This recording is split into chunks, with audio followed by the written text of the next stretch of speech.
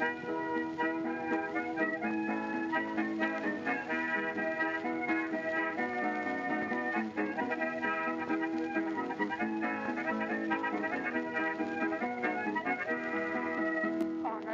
everyone and welcome to Shot Reverse Shot, a film and television podcast in which we talk about a theme which changes from episode to episode. My name's Edwin Davis and joining me this week through the miracle of satellite technology, it's Emily Benita. Hi Emily, how's it going? It's going well, Ed. Thank you. I very recently celebrated 8 years of living in Scotland, and it's just something that time.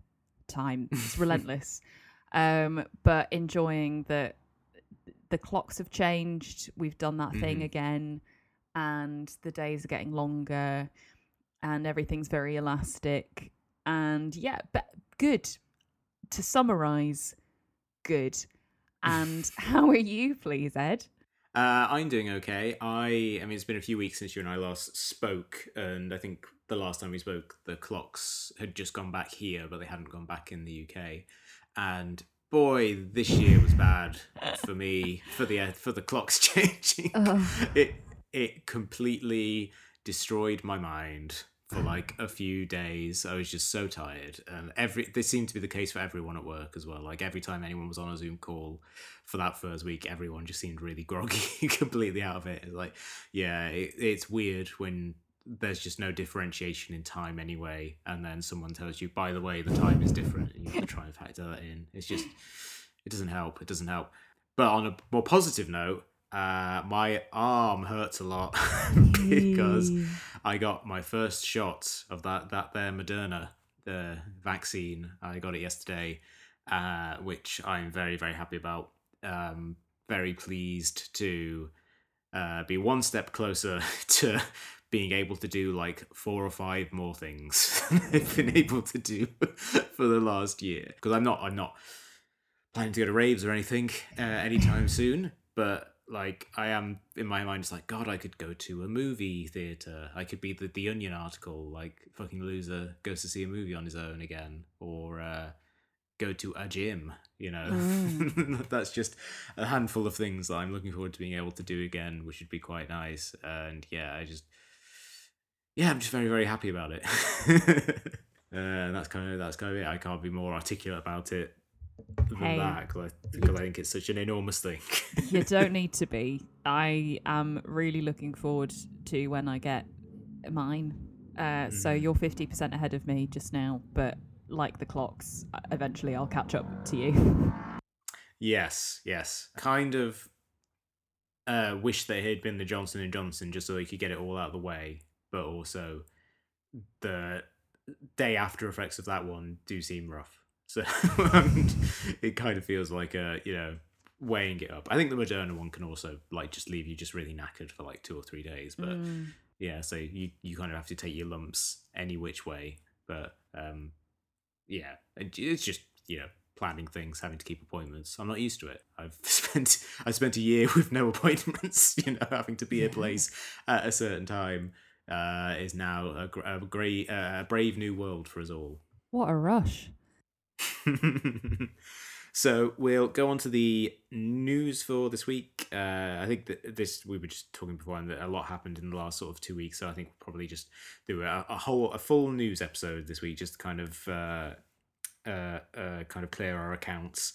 And I think we'll start off with a trio of sad passings that occurred the week, like 2 weeks ago, and that we would have talked about last week, but unfortunately you were stranded on the side of a road for us to record. Yeah, as anecdotes go, it's not particularly fun, but it is a fresh one. After months of nothing happening, something happened. But yes, a lot's been going on while I was stranded on the side of the road. Yeah, so I think the first one, notable kind of death that happened a few weeks ago was George Segal, the kind of veteran American actor who I first saw as a sitcom dad in Just Shoot Me in the 90s, and much like Elliot Gould, who I also first discovered as a sitcom dad in the 90s, then years later looking back and being like, oh, this guy had like a whole massive, very career as like a star of some massively acclaimed movies in the 70s. In fact, they were both starred together in the movie California Split, the Robert Altman movie, one of the great kind of like hangout character study movies of the 1970s. And in later years, George C. Gold also was a regular on the show The Goldbergs, the sitcom set in the 80s where he plays the granddad, which he was very good and very charming on. And it's like anytime an older actor passes away or an older artist, there's that tinge of like, like they managed to do so much, they lived such a full life, but they were such an agreeable, fun, enjoyable presence every time they appeared in anything that you can't help but just be a little bit sad that we're not going to get more of them, even if they were well into their 80s and by all rights kind of could have hung it up if they wanted to and just didn't, because clearly they loved doing the work. Absolutely. I only saw a little bit of the Goldbergs, and I think it is definitely best in small doses, but I think there's something about people who feature in sitcoms. I mean, we had this with Cloris Leachman recently, that these people are incredibly steady faces and warm and optimistic, and there's always a particular kind of grief when they go. And I was watching a Muppets movie and realised, Cloris Leachman is the receptionist, and like she just has this absolutely bright little spark of a cameo in it. And yeah, it's just that loss of that familiarity, isn't it? Which is just a real bummer. Yeah, and I think also it's true of the other kind of like notable death of a sitcom staple, Jessica Walter, who certainly I think for you and I, people of our generation, will always be Lucille Bluth, just one of the funniest sitcom characters in history, like one of the great performances, but someone who had just like an amazing career spanning decades, from working with Sidney Lumet on the group, not the women, the group in the 60s, trying to kill Clint Eastwood in Play Misty for Me, being through like all the way to the 90s. She was the voice of the mum in Dinosaurs, which was a wonderful thing for me to discover as someone who watched that show for years. Something like, oh, right, now I know where I know that voice from. Oh, yeah. And then lately, obviously Lucille Bluth, she's incredible in as that. Mallory Archer as well, where as people joked, some Adam Reed, who created Archer, just basically said, oh, I would like a Jessica Walter type, and she just went, well, I'll do it. Sure, why not? Say it's similar to like Sean Connery being in Time Bandits because they wanted a Sean Connery type. It's like, why settle? Why settle for an imitation? Cat Murray as well, a Michael York type. Love a type who's like, well, I'm the originator. Just have me. Yeah, I was really saddened by Jessica Walter dying, and I was simultaneously sort of uplifted as to how she really ended up becoming the internet's Gangy. Like everyone was just outpouring with like, fuck, she was so funny in this, and her comic timing was second to none. And I think it reminded me of my favourite Arrested Development joke, which is the filthiest and one in it, which is, you know exactly what I'm going to say, don't you? Yeah, I know. We need to get rid of the C word. I'll leave when I'm good and ready. And she did. And I think it's difficult because I don't think she ever was really given the justice or respect that she deserved after that horrendous interview with the cast. And it was a little bit of a kind of stuck in my craw a bit when many of the men in Arrested Development, the actors were sort of giving her tribute, and yet was that really ever done? Anywho, the range that she had, like I was like, oh, of course, yeah, play Misty for me. And she was just, the wink that launched 1,000 gifts, and she will be sorely missed. Yep, and she could imitate a chicken like no one else. Has she ever seen one, though? That's the question. No word of a lie. In a recent Sunderland game, because my boyfriend is a long-suffering Sunderland fan, a goal was scored, and he will be very disappointed in me that I cannot remember for the life of me the name of the player who scored it. but he put his hand above his head in his like goal celebration, and I went, is that a tribute to Jessica Walter? No, it turned out that the gaffer had just been like, you need to be like sharks out there, and he was like, I got a goal, so I have a fin, like gaffer said. And I was like, oh, shame. But another case of me reading far too much into things, hopefully. But there you go. And our final death from the last couple of weeks was Larry McMurtry, the legendary author of, amongst other things, Lonesome Dove, The Last Picture Show, starring the aforementioned Cloris Leachman. In, I think, the role that won her Oscar? It was, yeah, it was, because she had to convince Polly Platt. Well, actually, I think Polly Platt was really into it, but she had to convince Bogdanovich to cast her, and then she got her Oscar. So I was like, yes, Cloris. And also, you know, was a screenwriter in his own right and an Oscar winner in his own right, having won the Oscar for co-writing the screenplay for Brokeback Mountain and showing up to the Oscars in jeans, as everyone saw when a picture of that was being shared. Fun enough, before he died, like it was just posted, Film Bart, I believe it was, on Twitter, shared it like a couple of days before he passed away, just coincidentally, and then it got a resurgence of interest afterwards.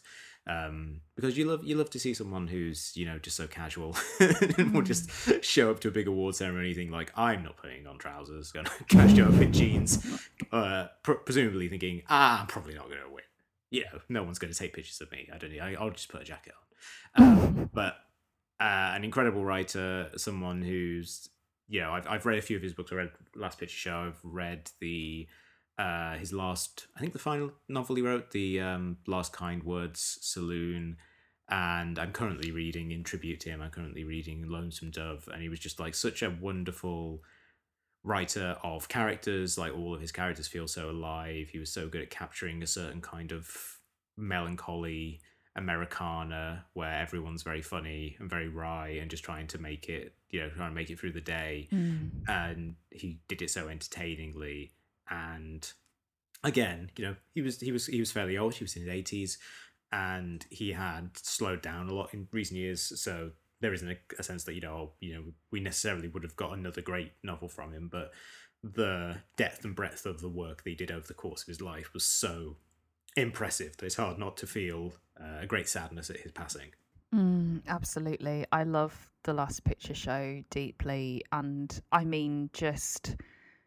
Oh, who doesn't love anyone who dresses casually for the Oscars? Mm-hmm. Yeah. That, or, you know, I like the extremes. You either have to go incredibly casually or you're Bjork. I was going to say, that's the scale. McMurtry or Bjork, pick a side. So we'll go on to our kind of like rest of the news roundup now. We'll start off with news I'm sure you'll be very, very interested in, Emily, which is the news that Amanda Seyfried is going to be playing Elizabeth Holmes in The Dropout, the adaptation of the kind of like true crime, I guess, story of Theranos and everything to do with that whole wonderful, massive, colossal scam. She's replacing Kate McKinnon, who had previously been cast as her, which, you know, it makes sense. You know, she's a good mimic and, you know, a fun performer. But as soon as I saw this, I thought, ooh, that sounds like, you know, not to downplay Kate McKinnon, but it definitely sounds to me like a trade up in terms of someone who I think is a terrific actor. You know, I don't like Mank, but Amanda Seyfried is fantastic in it, and she's someone who has always been great and someone who I think deserves sort of like there's many high profile roles that she can get because she's always been such a great presence, and I think she could really bring something to that role, particularly in terms of the I think the requisite intensity that you need to kind of portray Elizabeth Holmes and to try and get across the reason why she managed to captivate and trick so many people for such a long time. Absolutely. I'll be honest, as much as I like Amanda Seyfried a whole bunch, like, I mean, she was brilliant from Mean Girls onwards. Like, get on board, everyone who didn't have to take this long. You know, basically like Les Miserables. Oh, she sings. It's like, yeah, but she can tell when it's going to rain by her boobs. Like, she's a sexy mouse. Like, like genuinely hilarious. You know, I still haven't seen Mank, and maybe I won't for a long time because did I mention I cancelled my Netflix? But you know, when I heard that, I was like, oh, okay, because to me, in my heart, it's similar to Edie Falco and Hillary Clinton, as we were talking about not that long ago, where I'm like, you know, it's just not quite there for me. And it's not to say that I doubt Amanda Seyfried or Edie Falco's ability. And it's not quite a sort of mimicry thing. There's just something that makes me think that's not my first choice. And I understand that it's such a weird kind of subjective gut reaction, and I look forward to being proved wrong. But when Kate McKinnon was initially announced, I was like, oh, they're going to try and play this for laughs, unless this is the vehicle that's going to turn McKinnon into Wig, right? Because Kirsten Wig, like, and her agent and her whole team were incredibly canny by being like, you're not just a comic actor, you are going to be in every indie film, almost like, you know, kind of snatching the crown from Parker Posey. And we're going to show, you know, you're going to have really drab, long brown hair, and you are going to work your tush off to be taken seriously. And I wondered whether this was going to be McKinnon's moment. But I think, oh, no, they're just going to play it for laughs. And like the eyes and the voice, I am pretty obsessed with Elizabeth Holmes, Ed, because as I think I've mentioned before, my area of true crime is not murder, it's fraud and cults. Of course, not to say that murder doesn't actually factor in both quite often, but I find Holmes and Billy of Fire Festival fascinating, because I don't think they are people like other con artists who are in on it. I think their level of delusion and what venture capitalism has allowed people to sell is, you know, I just find that character profile so fascinating, because she basically said, wouldn't it be great if we could do this? And everyone, yeah, it would. And she went, I've got this nice video, and no one should have to say goodbye before it's time. And they were like, brilliant, take all my money. She didn't have a prototype. Like, oh my God. And so I think there's, you know, there's various podcasts about her. I think The Dropout is also the name of that. And such a like meaty character. And again, I haven't really seen film or TV catch up to this kind of modern character yet, apart from like quite quickly made documentaries. So to actually dig into this, I'm like, oh, you know, this is juicy. And I think the problem is, for me, I just want Anne Dudek, who other people will probably know from House and a guest role in Friends, but to me is Claire from The Book Group.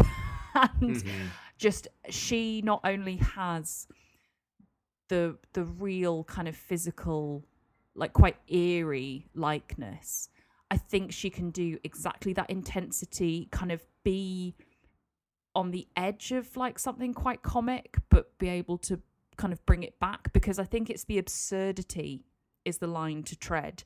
It's not to necessarily play for laughs, but just to be like, as you said, Ed, that kind of charisma and that magnetism that managed to draw people in. And Seyfried at the moment just seems really delicate to me, because I think that voice is key. But it has to be, it can't just be a caricature either. Yeah. And I know probably the age is kind of out for Anne Dudek, but again, I'm like, people can age down, particularly women, a lot better than anyone gives credit for. And it's literally just like, oh, but you know what? Also, like, I think Margot Robbie. Yeah, I could definitely see that. You know, and that makes me a bit sad that maybe it's not, because, you know, she could probably get the look and the voice, and already has a kind of established line from Tonya Harding of these sort of characters. So absolute best of luck to Amanda. I'm really looking forward to seeing what she's doing. But again, like, a lot of casting decisions recently have just made me feel a bit like, I don't know. fuck it, Ed. Maybe even Carey Mulligan. Like, I don't think she was cast well in Promising Young Woman, and the reviewer whose name I forget in Variety made his point so badly that then any sort of criticism was null and void. Yeah. But even Carey Mulligan, I think, would kind of do a good job. I'm just like, I don't know. I think Amanda Seyfried just seems quite delicate, and I look forward to being proven very wrong, as I'm sure I will be. But them's my many thoughts and feels, as ever. Yeah, I was just looking up who's involved on the creative side of that to get a sense of the tone they're going for, and I just realised that the series, at least I guess the pilot, is being directed by Michael Showalter. Oh, get in. Yes. Yeah. Oh, big win. Hello, search party. Boom. Okay, right. I'm excited. I'll trust him. Yeah, because that is, like, Search Party, I think, is something that really, particularly the later seasons, particularly the third season, like, really does get into that idea of someone who's, like, a con artist or a very effective liar who is able to kind of, like, spin things in a certain way to their own ends. Yeah. And being able to tell that story from that perspective. So, yeah, I think he's got the goods. I think he could do something really interesting with that. Obviously, you know, it depends on the script and the writers. As far as I could tell, the writers maybe a journalism background, so it'd be interesting to see how that kind of turns out. And the only other thing I could think of in terms of, you know, a recent work that really got the idea of, like, being able to be from the perspective of the scam artists was Bad Education, not that one or that one, but the Hugh Jackman one, which was not a movie that I was massively taken with, not as much as I wanted to, because it's a good story and it's got a good cast, but I thought that, you know, in telling the story of a man who was involved in a fairly massive fraud that ran for years and it all unraveling, it did a really good job at telling it from that perspective, and also showing why he was able to kind of pull the wool over people's eyes for so long, and why he was, like, this really charismatic figure who was able to deflect people's suspicion for a really, really long time. Yeah, I enjoyed it. I'm with you. I think it felt a little bit too made for TV rather than a film in its own right, and it kind of felt like I would have preferred it to have been properly a TV show. And I think it's just because it couldn't really make up its mind what it was. But Alison Janney, again, sort of mentioning I, Tonya, like, just brilliant. Yeah. Also, actually, just thinking about Michael Showalter, like, make it a Wet Hot American Summer reunion and get Elizabeth Banks. Like, oh yeah, I think she'd be great too. But I think the problem is, Ed, is that it's almost like there's kind of a proliferation of blonde actresses in their mid-20s to early 40s. What's that about? We'll now go on to the section that is kind of the state of streaming, I guess, which is kind of a subject that we come back to again and again on the show, and particularly in the last year, as streaming became, like, the only option in a lot of places and for large waves of the year, as movie theatres remain shuttered in a lot of places, and a lot of big movies move from debuting in theatres to streaming solely, or in the case of something like what Warner Brothers are doing with Godzilla vs. King Kong, where, you know, that's playing at home and cinemas at the same time, and seems to be doing pretty well with it. I guess, yeah, I'll just roll that in as well. Like, that movie's on course to earn about $50 million over this weekend, which is the most that any movie has made at the US box office since Sonic the Hedgehog came out over a year ago. So clearly that's a successful model, and some hybrid model is probably what we're going to be looking at in the future. But we're not there yet. We're still in a point where a lot of big movies are going to streaming instead, and one of the big stories this week was the announcement that the second and third films in the Knives Out trilogy, I guess, will be going to Netflix. Obviously, the first Knives Out played in theaters. It was literally, like, one of the last, like, big movies to come out before everything shut down, and certainly the last kind of big original movie that became a word of mouth hit, you know, coming out at the end of 2019. And still playing in some theatres when sort of things started shutting down, was a pretty significant hit for its budget. It was I think it was like $40 million, and it ended up making over 300 million worldwide. A sequel was announced, but apparently the sequel rights and rights to the property, I guess, belonged to Rian Johnson rather than the studio behind it, Lionsgate. So instead of going with them, Rian Johnson and his producing partner shopped the sequels around and landed at Netflix, who have bought the rights for the second and third movies for around $400 million, which is a good payday for Mr. Karina Longworth, and will ensure that those two movies get made. The second one apparently is going to start filming in Greece in June of this year, and will presumably debut on the platform either late 2021 or early 2022.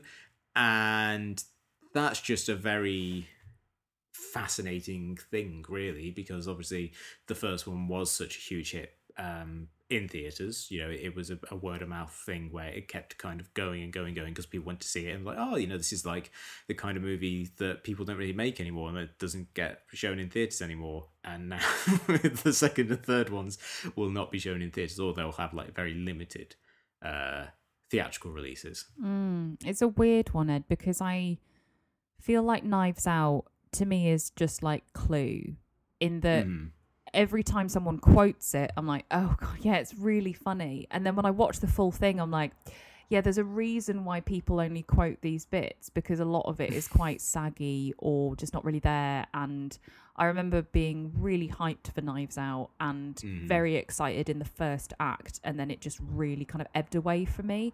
And I mean, it gave us such a perfect meme. And it's not to say that Daniel Craig's character, Benoit Blanc, isn't sort of interesting and fun. And I like Lakeith Stanfield as his, you know, one of his, what would you say? Sidekick. That was the word I was looking for. I was like, accomplice. No, that's that's the crime one. Assistant? Not really. Fellow police officer. But again, it was just like, it made me sad because I just think we're all so starved of this kind of thing in cinemas that it was like, oh, it's not half bad. And I just felt like, you know, instead of focusing on an ensemble cast and making it a genuine mystery, it was like, we're going to really actually only have like 3 real characters in this. And so as you can tell, I was not as keen on it as a lot of people are. And I don't want to yuck anyone's yum. Having said that, 2 sequels? Like, I don't really get why Benoit Blanc is as good a character to then hook a franchise on. And it kind of, like, I guess I'm spoiled in many ways, but in particular because I grew up with Poirot. And it was like, well, here's a feature-length murder mystery that has a really solid story. David Suchet is just brilliant and really charismatic and manages to sort of lead as a protagonist through an ensemble cast. And that just didn't happen in Knives Out. Like, that's not how that is. Like, Benoit Blanc isn't the main character. So now that they're going to shift and do that, I'm like, okay, interesting. And again, you know, people don't make these kinds of films anymore because, as we've said time and time again, Ed, the mid-budget movie is the realm of streaming now and streaming only. So I think it's just going to get lost amongst Netflix stuff. And I mean, you know, I think it was quite optimistic of you there to say trilogy, because at the moment that's what we've got. But I wouldn't put it past them to sort of stretch it out. And I just want, I mean, maybe Rian Johnson won't end up doing it, but I really like him. And I like that he sort of swings big and doesn't always hit, you know. And I really like him, how he comes across as a person. And yes, as Mr. Karina Longworth, I trust her taste and judgment. So there's a kind of like, oh yeah, they're a really cool couple and they really love films and everything they do. And in this climate, why wouldn't you shop around and kind of do something different? But I just felt like Knives Out should be its own little kind of kooky film. I don't care enough about Benoit Blanc to see him around another bunch of crazy people. What was nice was that Jamie Lee Curtis had a very amusing Instagram post about it in her kind of like idea of bringing everyone up to speed as to where the Thrombies were. And, you know, it's just nice to know that Jamie Lee Curtis has the phrase vaginal scented bath bomb on one of her Instagram captions now. Like, that's always a delight. But yeah, I don't know. It feels like I think the spirit wasn't really there to begin with, and it's going to be so stretched out like an over chewed piece of gum. Again, would love to be proven wrong, but it just doesn't click to me why. You know, it would be really great to see Rian Johnson doing other, because the man can write, and like it's funny to sort of track his. He's got such a unique path, I think, in film today when you look at his body of work, and that it's almost like this kind of inverse, or you know, the two lines have met at the top now, where he broke out with Brick, which was like incredibly moody, and the language was impenetrable, but like an incredible, like for all intents and purposes, quite a serious, cool neo-noir. And now he's kind of got, you know, it's not Joseph Gordon-Levitt in kind of teen angst, but Daniel Craig being a ridiculous detective, you know? And it's kind of like, I found The Brothers Bloom a little bit too kooky for its own good, but, and I mean, I guess where do you go from Star Wars? And I respect him because he's not someone who's like, cool, I'll just hop over to the MCU, because I wouldn't be surprised if he was offered that at all. But I don't know, I'd just like to see more genuinely original content and stories and characters from him that aren't stretched into a trilogy or a franchise when there's just not the heft of it there to sustain it. Yeah, he is interesting in that he's like the only person of like the current batch of filmmakers, you know, like everyone always talks about, oh, you know, like the reason you sign on to do an MCU movie or a Disney movie or a Star Wars movie is then, you know, you can fund all the little movies that you want to work on. And he's like the only person who genuinely did that. Yeah. Like, yeah, he took the clout from that. I was like, cool, I'm going to make my modestly budgeted, you know, drawing room mystery because I like them. I like detective fiction. I want to make a detective movie that has big stars in it. And it worked out brilliantly. And I wonder how much of that is that, you know, the backlash from some quarters to The Last Jedi, which is kind of like, yeah, I'm good. I don't want to make another movie that has kind of like massive expectations from nerds. I'm going to just make something that seems fun to me versus, you know, Jon Favreau just like being totally part of the Disney machine now, so enmeshed in its gears that, you know, like he'll just kind of happily keep doing stuff with them for as long as they'll have him.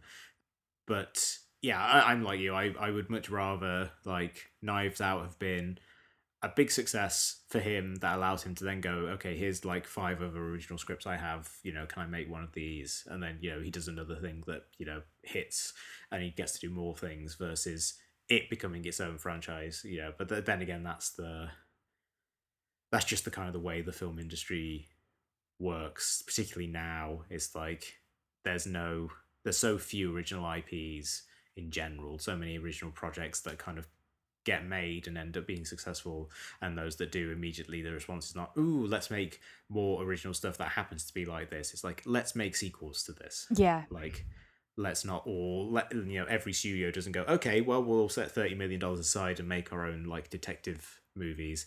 You know, suddenly it's like, ooh, Knives Out 2, that's where the money is. Let's see how we can get hold of that.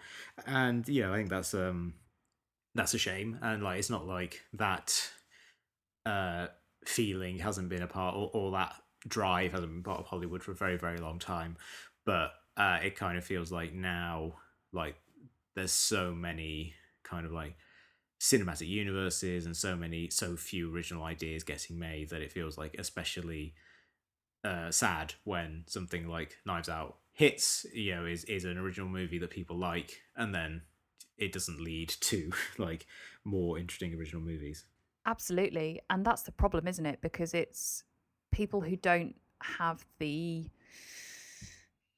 maybe that's cruel to say that it's people who don't have the imagination, but when you are dealing with these kind of amounts of money, it is just looking at hard data. And that always, whenever I say data now, it just makes me want to speak like Adam Buxton being the Queen.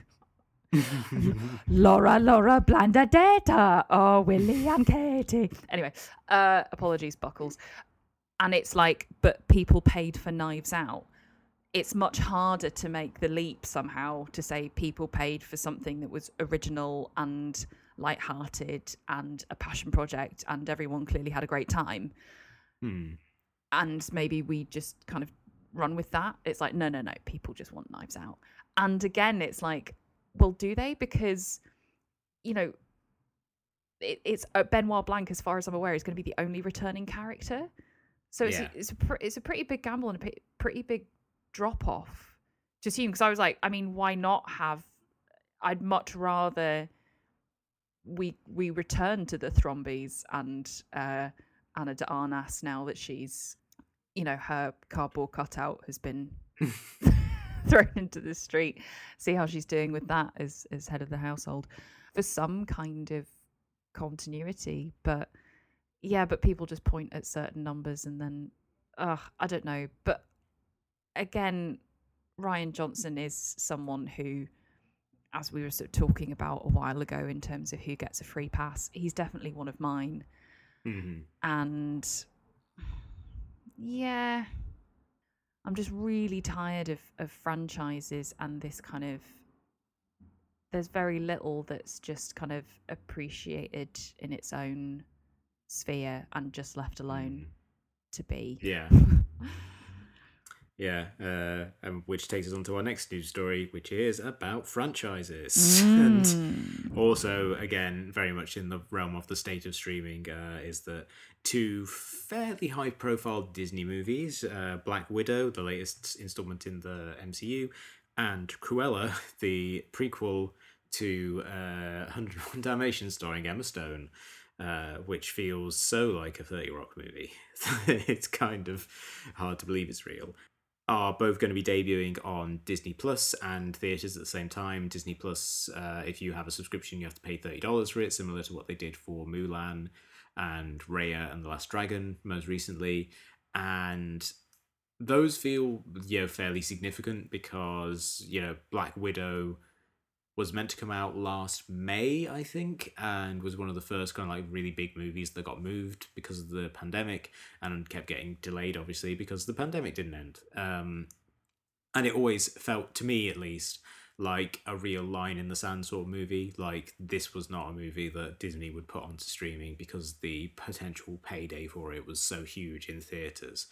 And that they are instead going, well, okay, we're going to put it in theaters but also on streaming, maybe suggests one of two things to me. Either the economics are working out where they think streaming works out for them, or they think, certainly here in America, a lot of people are getting vaccinated, so a lot of people will be able to go and see stuff in theaters in the weeks ahead, and even if you can't get to full capacity, you could probably make a decent amount of money there, that it makes sense for them to do this kind of simultaneous release where, they'll make a decent amount of money that they wouldn't have made if they put it up on streaming, 6 months ago.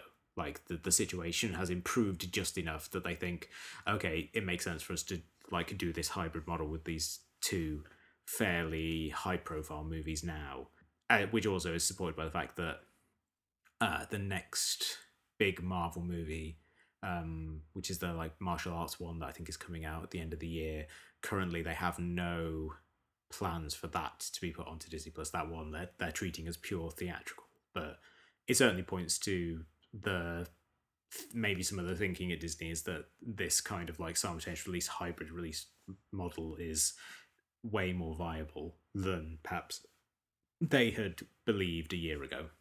Yeah, and I think, again, it's kind of coming back to that Laura data. Mm-hmm. They're just looking at it and being like, these lines and numbers are going the way we like, so we will, do it more. Mm-hmm. Because Disney, it's Disney Plus, not Disney less. And I don't know. I mean, I am very much for hybrid models. But I think you know, with Disney's output, it has managed to even sort of, I think, just in terms of its pure original demographic, which is kids and family, take over from like Netflix. And God knows what's going to happen to BBC and CBBC and any sort of original programming. Is CITV even going? I haven't checked.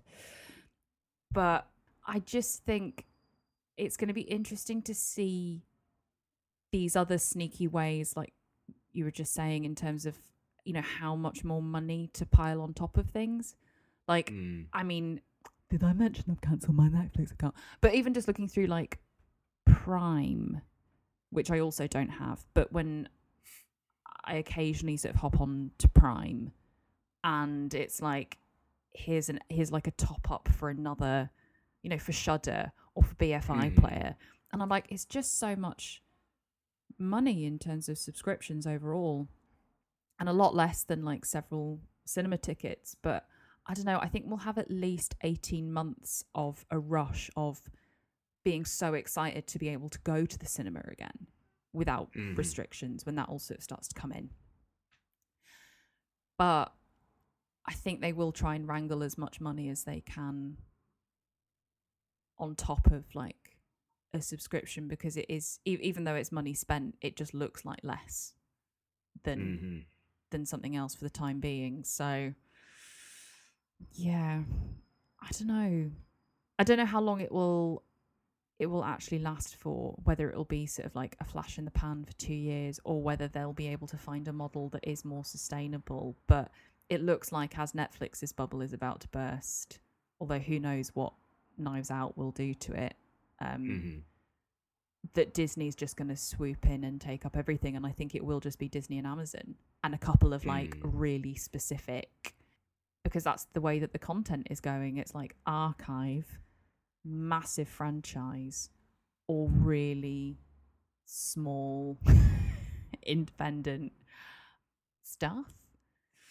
Oh, yeah, it's going to be an interesting couple of years, because you know, just even in casual kind of like chats with friends, the number of people who are apprehensive about things opening up, or people who are excited. But then again, some of them are like, I just want to keep staying home and watching Netflix, and other people like, I never want to watch Netflix again. So I think there'll be this weird mix of like a hybrid, but then also the absolute extremes all at once. And then the last bit of news in this about Disney properties going to streaming was the news that Luca, the latest movie from Pixar, is going to be going straight to Disney Plus, but with no payment, unlike the other two movies, and unlike some of the other Pixar movies that have gone straight to streaming during the pandemic, like Soul and Onward. Which is I think a shame, because obviously Pixar is a big name brand in American animation, and sort of something with a huge following, but also, you know, one of the few studios out there that is fairly strongly committed to original stories. You know, to go back to what we talked about a minute ago, and this would be like their third original story in a row after Onward and Soul, and this one, you know, again, it, you know, kind of seems to be very small scale. All that's been released of it so far makes it seem like it's very influenced by like Miyazaki, and is very much kind of focused on, you know, a very small scale, interesting, affecting story, and sort of thinking, oh yeah, that'd be nice to go and see in theaters, because Pixar tell those sort of stories in a way that can be very kind of affecting and very beautiful. And the idea again of like small, intimate, personal stories just being something that cinema has no, you know, physical cinemas, movie theaters have no place for, is it's just a very depressing thought. I completely agree, and I think there's no denying that it's just culturally significant to see little stories on big screens. Yeah. And just, I think there is just a sheer sort of like psychological kind of effect from just being like, look at this person who's big and bigger. I think it's just such a human thing to look up, and to let a character really have that space and inhabit that full attention. You know, everything else is dark and their life is bigger. And I think it is a shame because even though a lot of streaming has afforded arguably some of these stories to be told in a way that they possibly wouldn't have done, or at least more people could potentially access them, I think the actual story of supporting these things is, and these stories and these storytellers, is a little bit more, it's a little bit flakier than it's made out to be. And I agree with you. I think it's a real shame that it's the idea of like, oh, we must have like complete spectacle all the time in order to get people out to a cinema. And because I think what we also maybe don't really appreciate is that if you are, for example, a queer teenager and you're living at home, you may not have your own Netflix account. Your only way of being able to watch these things is to leave your home and not see, and your parents not know that, just know that you're going to the cinema, but they don't have to necessarily follow you. Do you know what I mean? It's I wonder, maybe this is me sort of projecting my very specific millennial experience onto Gen Z, who are all up in the Snapchat these days, I believe, Ed. Yeah, and the shanties, wherever else. I haven't been keeping up with the trends. I'm sure they're all singing about sea shanties, even if the boat in the Suez Canal has put a dampener on all nautical themes for a while. But yeah, like you just as you were talking then, I was just thinking it's a real shame that if you end up in a place where people think that the only stories worth telling on a big screen are ones about like superheroes, as opposed to just like normal people having problems, or having relationships. Like there just seems to be something very inherently devaluing about that and dehumanizing in a way that is just kind of shitty. Yeah. So we'll end this episode as we end all our episodes, with Shot Over Shot Recommends, which we talk about a piece of culture that we've enjoyed and we think you, the listeners, will enjoy as well. Emily, what have you got to recommend for the listeners this week? Well, it's a look back through the archives, Ed, because I was reminded recently that Rob Brydon's Annually Retentive is a thing.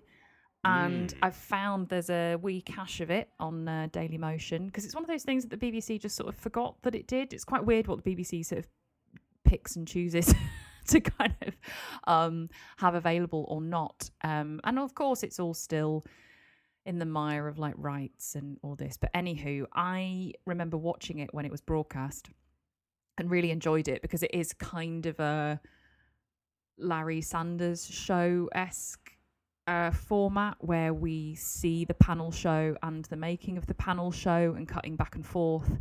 It's also just got some really like brilliant people in it. Dave Gorman, who is just at the prime of his beauty, and also like people that I'd completely forgotten from the UK, like tabloid writers, and Sharon Horgan's in it. What more do you need? So that's Rob Brydon's Annually Retentive. Sweet. I'm going to recommend a movie from the 1970s that I watched for the first time this week and was really, really bowled over by, which is Robert Altman's Three Women, starring Sissy Spacek and Shelley Duvall as two of the titular women. And it is a incredibly unsettling, dreamlike movie about it says three women, but the main story is about the two women played by Spacek and Duvall, who are nurses at kind of like a residential care facility, who have this incredibly intense relationship, and it's very much influenced, or seems to be very influenced by Bergman, particularly Persona, and it's all about shifting identities, and it has this incredibly dreamlike feeling to it, which is appropriate because it was based on a dream that Robert Altman had, and he was still the guy who made MASH, so he was able to get pretty much any movie he wanted made at that point. So he made it, and he made this kind of like really vivid and unsettling movie that I knew basically nothing about prior to watching it, and was really, really affected by. I think it's really, really interesting and a real showcase for what a varied filmmaker Altman was, particularly during that 70s period. You know, like if you compare it to MASH or McCabe and Mrs. Miller or the Long Goodbye, like they all feel like so distinctive, and this feels like such a different tenor and tone to what he was working in otherwise. So as someone who has seen so many of his movies already, it was just a delight to kind of discover this new facet to him that I'd never really considered. So that is Three Women, which I think is fairly widely available. I watched it on Blu-ray from the Criterion Collection, but I'm pretty sure it's fairly easy to find, and it's well worth your time. If you've enjoyed this episode of the podcast, then please subscribe to us on iTunes, Stitcher, Player FM, Spotify, all the usual places. Rate us, review us, and recommend us to your friends. It's the best way to help us grow our audience. You can also find us on Facebook and Twitter, where we are at SRS_podcast. We'll be back next time with something entirely different. But until then, it's goodbye from me. And it's goodbye from me.